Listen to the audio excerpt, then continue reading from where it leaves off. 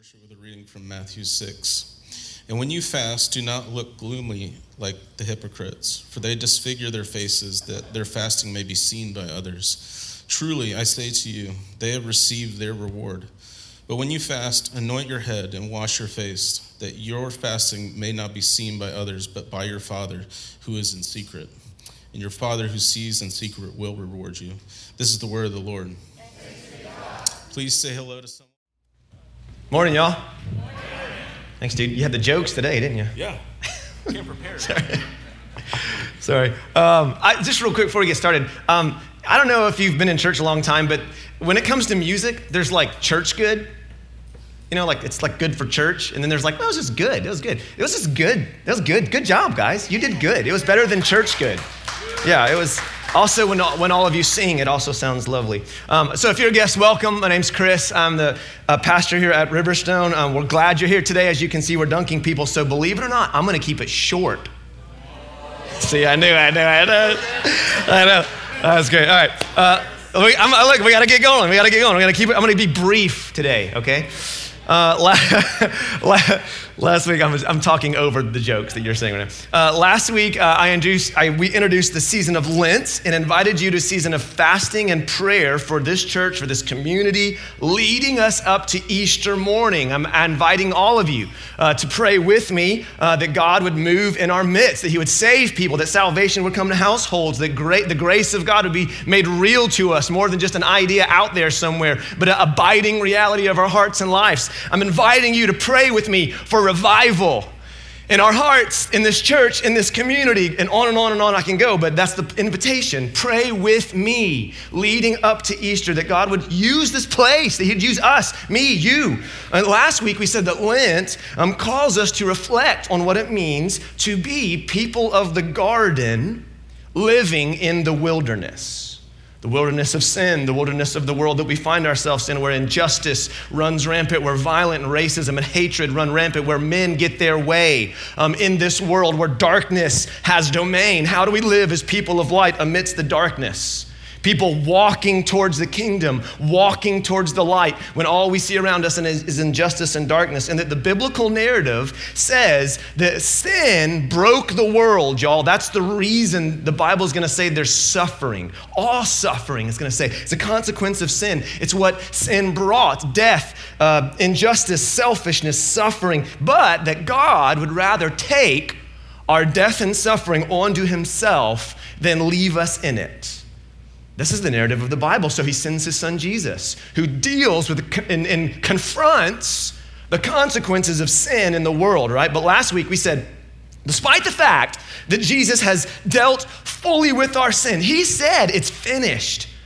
He said it's done. He's dealt with our sin, right? We still, as Christians, now if you're a Christian in this room, we still have these little things called habits, don't we? So you have this remarkable encounter with Jesus, supernatural, right? We're in a moment of worship just like this, and you're crying, you're raising your hands, and it's amazing.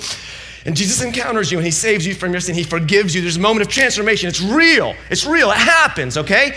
The problem is you got 20 years, let's say, of habitual selfishness. Is God going to immediately remove that? Does God routinely override your will? Will God make you into a kind of person without your permission? So we have these things called habits. And guess what? So many of my habits, so many of your habits are habits of darkness, y'all.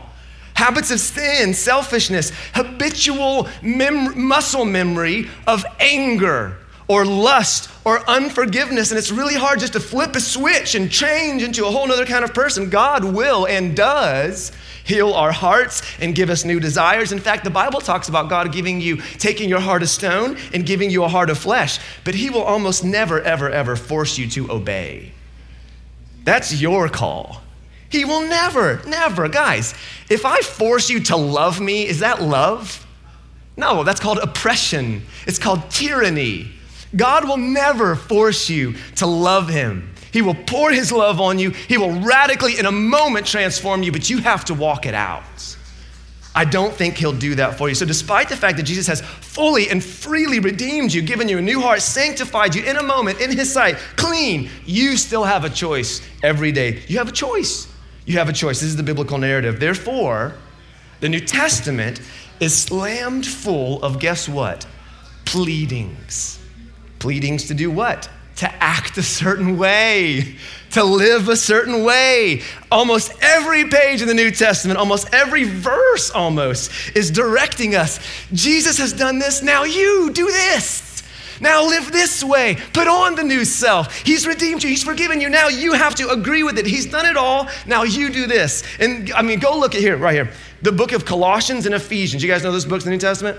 Go look at the structure of the book. The first half of the book is what Jesus has done. Go look. I'm not making this stuff up. The second half of the book is now you do this. Jesus has done this. Now you respond this way. It's fascinating. Love each other in unity. Outdo one another in love. Put on the new self. It's a rhythm in the Bible. But many people, despite that reality, many people have a faith, stay with me, that requires absolutely no repentance. It requires no change of your plans. It requires no putting on of a new self. Like, kind of God's done it all, right? And if he's done it all, then, well, there's not really a need for me to change or rethink my life. Well, if that's true, why on earth does Ephesians 4 say things like, put on the new self, put off the old self? He's telling you to do it because you have to do it. God won't do it for you. And in Lent, we said it calls us to get real about the lingering habits of sin in our life. At church, of all places. To stop brushing them under the rug. To admit the fact that you have a part to play. That your habits matter. That your lifestyle, that your choices matter. So we got to jump right in. Like I said, I'm going to keep it short, right? Got to get to the point. So the point today is this. This is great. This is wonderful. The point today is fasting. It says pause for applause in my notes. I don't know why you wouldn't be excited about not eating. I don't know. And some of you are like, seriously, like, I brought a friend, dude, we got to talk about this. Yeah, right. Why on earth would we have to talk about this? Well, let me tell you why. This is what I love about Lent, this season of the church calendar. It forces us to deal with things that we would gladly omit, right? I'll gladly not talk about that. And lo and behold, it's here in clear sight. In fact, Jesus said his followers would fast. Real quick, let me just prove to you, if you call yourself a Christian, that following Jesus includes this very, very unpopular habit. Jesus said this in Matthew 6:17, but when you fast, anoint your head with oil, wash your face. Then he says this, then the disciples of John came to him, is another saying, why do we and the Pharisees fast, but your disciples do not fast? Now, this is what people will point at and say, see, Christians don't need to fast. See, because when the disciples were with Jesus, the guys were asking him, hey, why do we fast and you don't fast? And Jesus says this, well, can the wedding guest mourn as long as the bridegroom is with them? And people say, yes, see, Jesus is still with us. Whew, dodge that bullet, don't need to fast, right? But dude, read the next verse. The days will come when the bridegroom is taken away from them, and then they'll fast. Dang it. In the New Testament, Acts 13 tells us clearly that the disciples fasted and prayed for direction from God. Now, I know many of you in here consider yourselves Christians, which means, this is what it means to be a Christian, if you don't know, that you follow Jesus. That's the idea. It's crazy, I know. Which I assume means that you do the things that Jesus did. That's what I assume being a Christian means. Like, I've played follow the leader. And when you play follow the leader, the guy does things, right? Like, and then everyone does follow the leader. You guys played that game? No, Gary doesn't play it. Yeah, Gary's not into that. What do you think it means to follow Jesus? Remarkably, many of us have a definition of what it means to follow Jesus in which we do not follow him at all. We do not do the things he did. We don't pray the way he prayed. We don't do the acts of Jesus. We don't teach the way Jesus taught. We don't think how Jesus thought. We don't love people like Jesus loved people. And it's remarkable to me, the amount of people who say they follow Jesus and yet just simply don't. Guess what, y'all? Jesus fasted.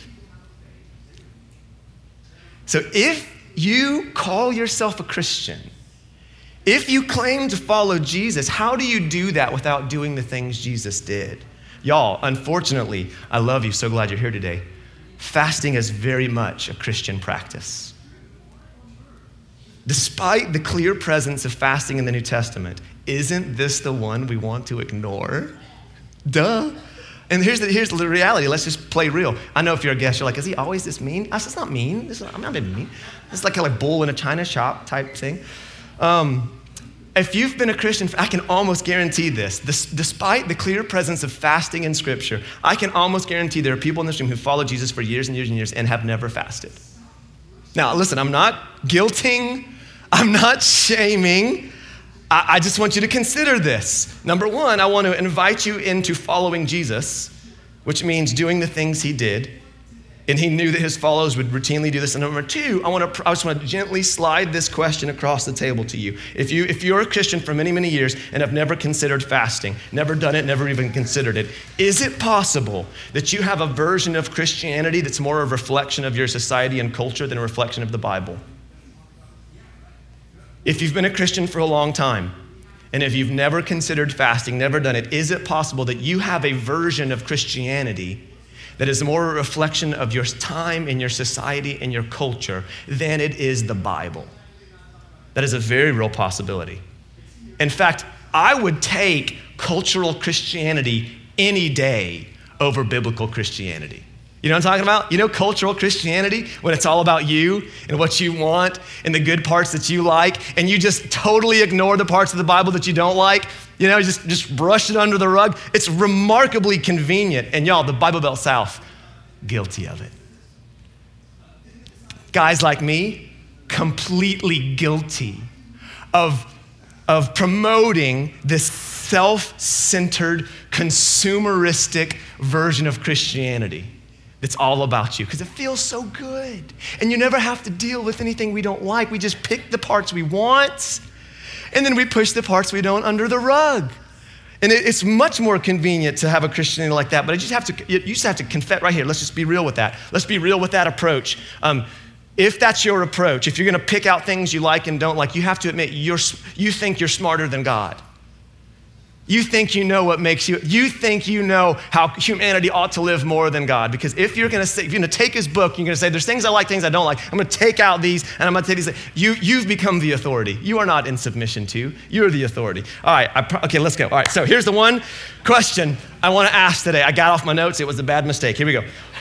Why fast? Some of you are like, I don't care the answer to that question because I'm not going to. It's fine, I know. Let's just for academic purposes, let's just explore why other people in the Bible fasted. All right, because I know some of you are like, there's nothing you can say that's gonna make me, there's no answer to that question. Okay, why have other people fasted in the Bible? Let's check it out. What you see in the Bible, pretty clear motivation for fasting, pretty clear patterns. One of the clear motivations that you see in the Bible is a mourning over the state of the world. This is why people fast in the Bible. They look around, they open their eyes to other people, and they see suffering, they see sickness, they see war, they see hatred, they see anger, they see adultery, they see all the suffering of sin in the world, and they say, that's not how it ought to be. They see violence, they see exploitation, they see divorce, they see households burning down, and they say humans were not meant to live like that. And they fast as a way to express mourning over the state of the world, lamenting over the failure of humanity to figure out how to live in a way that we all flourish. Dude, are you a history person? Look throughout the ages and see if humanity has ever figured out how to not push some people to the margins and make them suffer and exalt some people, very few, to the top. Humanity has a poor history of figuring out how to make all people flourish. And fasting is a way that you look around a universe that you see pain and death and sorrow, and you say, humans were not meant to live like this. We were not meant to die, we're meant to live. And it's why, friend, death feels like an injustice every time it knocks on your door. It's why every time you lose someone, we say, something doesn't feel right about death. Like we're not made for this, right? It's why we avoid it. It's why we hide from it. It's why we, millions and millions of dollars of industries help us avoid the idea that we're all gonna die one day. Well, the Bible would say, you weren't made to die. You were made to live forever with God. It's lamenting sin, y'all. It's lamenting what selfishness has done to the world. Check it out, Judges 20. 18,000 men had died in battle, and it says, then all the people of Israel, the whole army went up and came to Bethel and wept. They sat there before the Lord and fasted that day until evening and offered burnt offerings and peace offerings before the Lord. When Nehemiah hears the state of Jerusalem, that it's fallen, that the walls are torn down, it says, and they said to me, the remnant there in the province who had survived the exile is in great trouble and shame. The wall of Jerusalem's broken down. The gates are destroyed by fire. And as soon as I heard these words, I sat down and wept and mourned for days. I continued fasting and praying before the God of heaven. When Saul, who in some ways was the enemy, right? And Jonathan, his son, died. They mourned and wept and fasted until evening for Saul and for Jonathan, his son, for the people of the Lord and for the house of Israel because they had fallen by the sword. Okay. So for those of us lucky enough in this room that have never had to face the death of a loved one, this idea is a bit harder for us to relate to. But if you've ever lost someone close to you, you know that fasting is one of the most natural things because you've simply lost your appetite for life. In deep mourning, when sorrow and darkness and the consequences of sin bear its weight on you in a personal way, when death comes close to you, when suffering comes close, you lose your appetite for life. All the joy of life just drips off the pages. And when the suffering of the world comes to our door, intentionally going without food is a way that people have responded for centuries. Now, I don't know if this is totally right, but maybe it's this. Maybe it's a way to go through suffering and sorrow without losing all control and dignity. Maybe fasting is a way of possessing yourself, being in possession of it, being in self-control when the world feels out of control. But whether or not you've had to go through that or not, every single one of us can open our eyes to see around us that the world is not as it ought to be.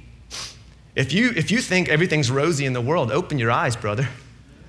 Open your eyes. And I'm not even talking about get on the news. I'm just talking, go for a drive down the street, right? Just go to a store, talk to someone, talk to your coworkers. You're gonna figure out all is not well in the world, right? And the Bible is saying fasting is a way to mourn, to lament that things are not as they ought to be. It's expressing with more than words a deep dissatisfaction, with a deep regret over the evil and the wickedness and the suffering that we see in the world, right? So on the one hand, because of the great efforts of modern society to insulate and protect ourselves from pain and suffering and death, this type of fasting can seem kind of out of our reach. This can seem like, well, why? I mean, pop another Xanax. Why do I have to mourn anything? Everything's fine, right? But you live a little, and if you take your eyes off yourself on your screen for 5 seconds, you might see in your very neighborhood, the people that live to your right and left, that people's lives are falling apart, that things are not all well. That cancer is here, that addiction is here, that there's an abusive father here, there's a strung out mother here. And what we see in Scripture is people fasting to mourn and repent of the collective sin of a society and the ramifications and the consequences of sin in their land, acknowledging it, not whitewashing it like so many Christians, not burying their head in the sand like so many Christians do, but engaging with it, right? So yes, evil is out there and we can all agree on that, but fasting is also an expression of evil in your own heart. Fasting is also an expression of mourning and showing regret of the fact that there's darkness in you still too. That it's not all just out there. In Joel 2, fasting is clearly associated with personal repentance. Yet even now, declares the Lord, return to me with all your, it's a form of returning to God. Return to me with all your heart, with fasting, with weeping and mourning. Rend your hearts and not your garments. You know, rending the garments was this idea of repentance. You know, the chief priest does this. Remember when Jesus says the thing, and he's saying, stop doing that. Stop putting on a show. Just rend your heart, the insides. Rip that open. Not just your shirt, right? Return to the Lord your God, for he is gracious and merciful, slow to anger, and abounding in steadfast love. He relents over disaster. So you see, fasting is a way to acknowledge all is not well. Remember last week we said being a person of the light does not mean you turn a blind eye to the darkness, but rather you engage it. Darkness out there and darkness in here. Fasting is a way to acknowledge it. Fasting is a way to say all is not well out there, and I'll tell you what, all's not well in here either, right? It's a way to engage it. From that place of acknowledging the darkness without and within, pleading that God would intervene. This is what fasting is in the Bible. This is another reason we see people fasting, seeking God for help and direction. Seeking God for help and direction. Just over and over in the Bible, you see this. Fasting is a form of request. It's a form of intercession, imploring God, pleading with God. Intervene in the mess, Lord. Like I'm seeing it out there. I'm seeing it in here. Please do something. Send help. I need direction. I need a miracle, right? Now listen, let me be real clear about this. Fasting is not a way to secure those things. It's simply expressing the need of those things to God. So you can't fast and be like, see, now God, you owe me. It's not how it works. You fast to express the darkness on the outside and the inside and regret and repent of it, right? Father, I need you in my marriage, right? From that place of acknowledging the darkness to inviting God into the darkness. This is what fasting is about, okay? So here it is, another one, Ezra. Then I proclaimed a fast there at the river of Ahava, that we might humble ourselves before our God to seek from him a safe journey for ourselves, our children, and our goods. It's a form of request, y'all. It's a form of petition. David fasted, pleading that God would save the life of the illegitimate child. Remember that one? Bathsheba. Esther called a fast that her life would be spared when she approached the king. In the book of Jonah, interestingly enough, Nineveh, the enemies of Israel, fast and ask God to spare them, and he does. We see here, fasting is a way to humble yourself, to acknowledge that there are things outside of your control, overwhelming forces that we as humans have very little control over. And it's asking God to intervene in these places. God, intervene when I'm hitting my limitations, right? When I can't control the situation, when there's forces outside of me that there's no way I could manipulate or control, we fast to invite God, to ask God to intervene on our behalf. In the most basic way, in some ways, y'all, fasting is acknowledging your limitations, that you are a mortal who needs food to have energy and strength. But more than that, fasting is saying this, Lord, I need food to have strength, but more than food, more than vitamins, more than physical nourishment, more than all those things, I need you.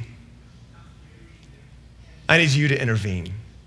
I need you to tame the forces that are outside of my control. Y'all, what good is physical strength if you have no will to live? We fast to plead with God to renew our spirit and help, and that he would intervene in the mess, right? And this is where some Christians will say things like this, well, God has intervened. He sent Jesus. Okay, amen. Let's think about that for a second. He did intervene in Jesus. Let me ask you a question about that intervention that he did in Jesus. What has the work of Jesus done for you in the way that you treat your wife? What has the work of Jesus done for you in the way that you actually live? Like, for example, your appetite for sex. What has the work of the cross done to your appetite for sex? What has the work of the cross done for your anxieties and your insecurities? You know, about the forces in life that feel outside of your control. Like God has completely, fully resolved those things in one sense, right? But has it completely, fully resolved those things in the way that you actually live? In your experience, right? That seems to be the idea that what Jesus did on the cross is supposed to have this crazy impact in your life, in our actual experience. And my question My question is, has it? What's it done in your marriage? What's it done to the way you relate to your boss? And are you saying that because Jesus intervened all that time ago that you no longer need him to intervene now? That he did his part and now it's all up to you and you're going to perfect in the flesh what was begun by the Spirit? Is that what you're saying? When you say, well, he did intervene, he came. Oh, so you're just saying all the rest of it's just up to you? Because I can tell you right now, I sure as heck need him every day. In my marriage, in the way that I treat my kids. I desperately need his intervention. Like today, right now, in how I live. I guess it's just me. He has intervened. Yes and amen. And when he did intervene, you know what he called himself? He called himself the bread of life. You know what that means? Well, at its most basic, it means that you daily have to rely and depend on this. That if you're gonna have nourishment, if you're gonna have the strength you need, there's a daily coming to this bread so that you have energy and nourishment again and again and again. Dude, he has intervened. And I'll tell you, I have even better news. He still wants to intervene in your life right now. Y'all, Jesus wants to intervene right now in the areas of your life where you are hitting forces that feel outside of your control. And for some of us, it's very oppressive forces that we're hitting right now in our life. Jesus routinely, physically healed people, y'all. Do you think he still does that today? Do you? I mean, just think about it. It's okay, we don't have to get a party going because we all believe. No, think about it. Do you really think Jesus still heals today? Because talk about an oppressive force that's outside of our control that we feel powerless under. We see in the Bible routinely Jesus engaging in areas like that, where the forces of darkness and sin are ravishing people's bodies, and he heals them in a moment. He has intervened, y'all, and he still wants to intervene in your life today. When we fast, we say, more than food, God, I need you in my marriage.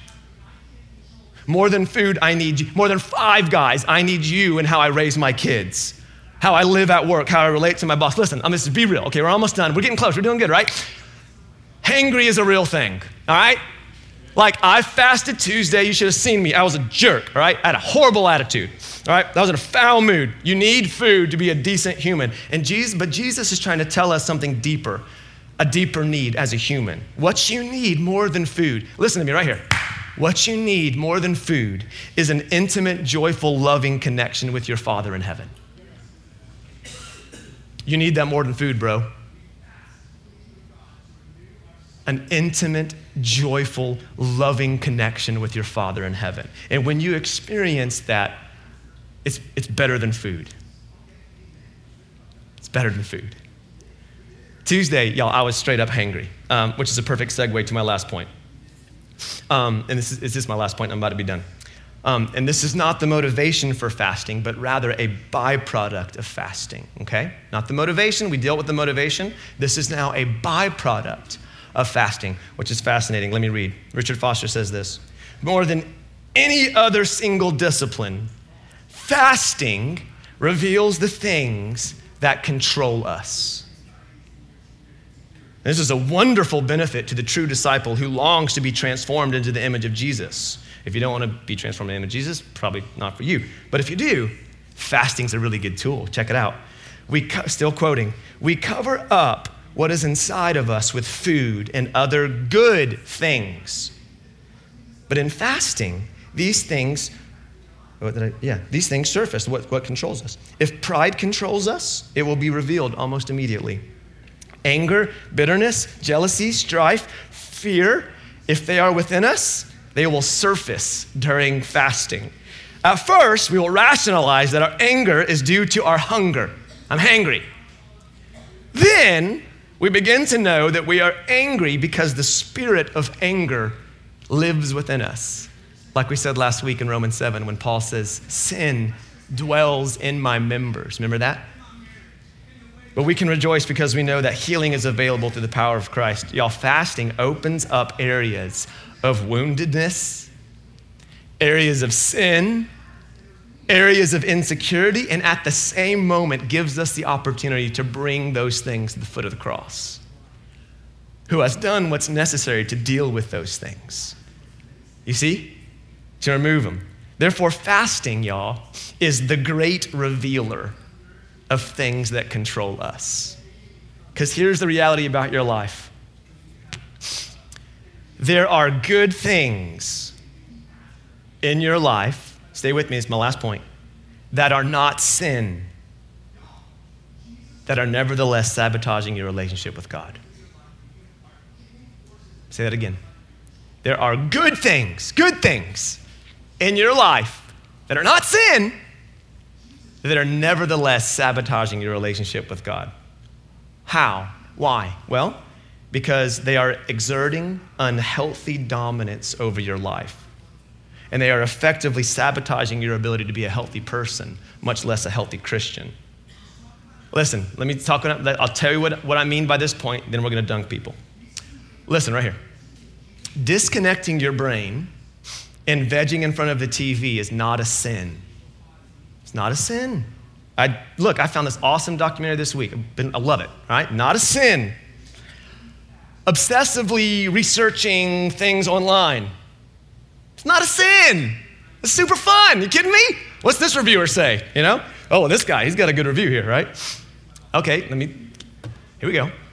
Having a delicious glass of wine, it's not a sin. Drunkenness is. But dude, find the Bible. No, it's not. Here, let's just keep going. Let's blur the lines a little bit more. Your appetite for sex is not a sin. Thank you. Every time I say it, I'm like waiting for someone to say amen. Okay. Wait. Inside of marriage. Sorry. All right. Look, y'all, God made you that way. It's not a sin. Social media is, well, I don't know. Yeah, social. Save yourself from social.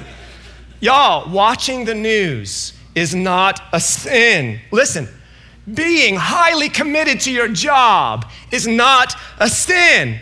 Just like eating food is not a sin. All those things, almost all, except social media, all those things, good things, God-given appetites, things that were made to serve you, to bring life into you, desire for leisure, recreation, food, sex, a desire for community, a desire to work hard. All of it's good. God's given it to you, and every single one of them can ruin you.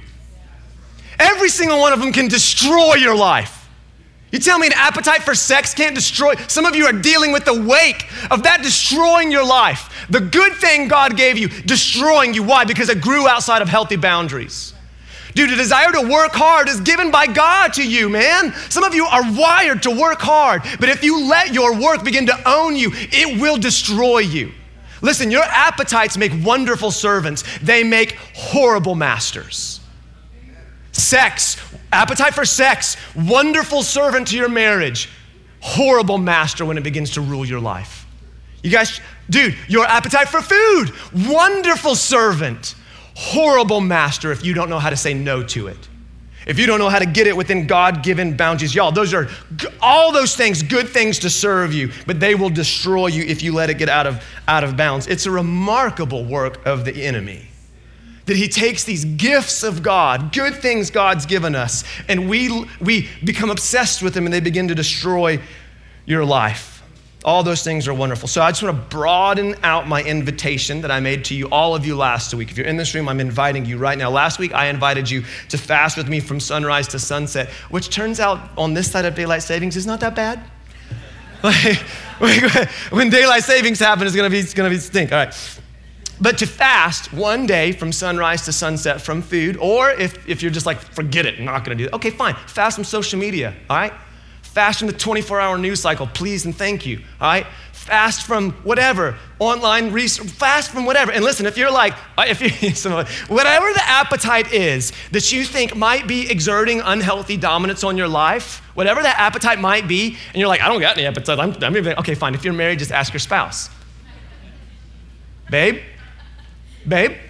what appetite do you see in me do you think I'm in danger of being ruined by? I mean, you'll fight all evening, you know? Like, so that'll be great.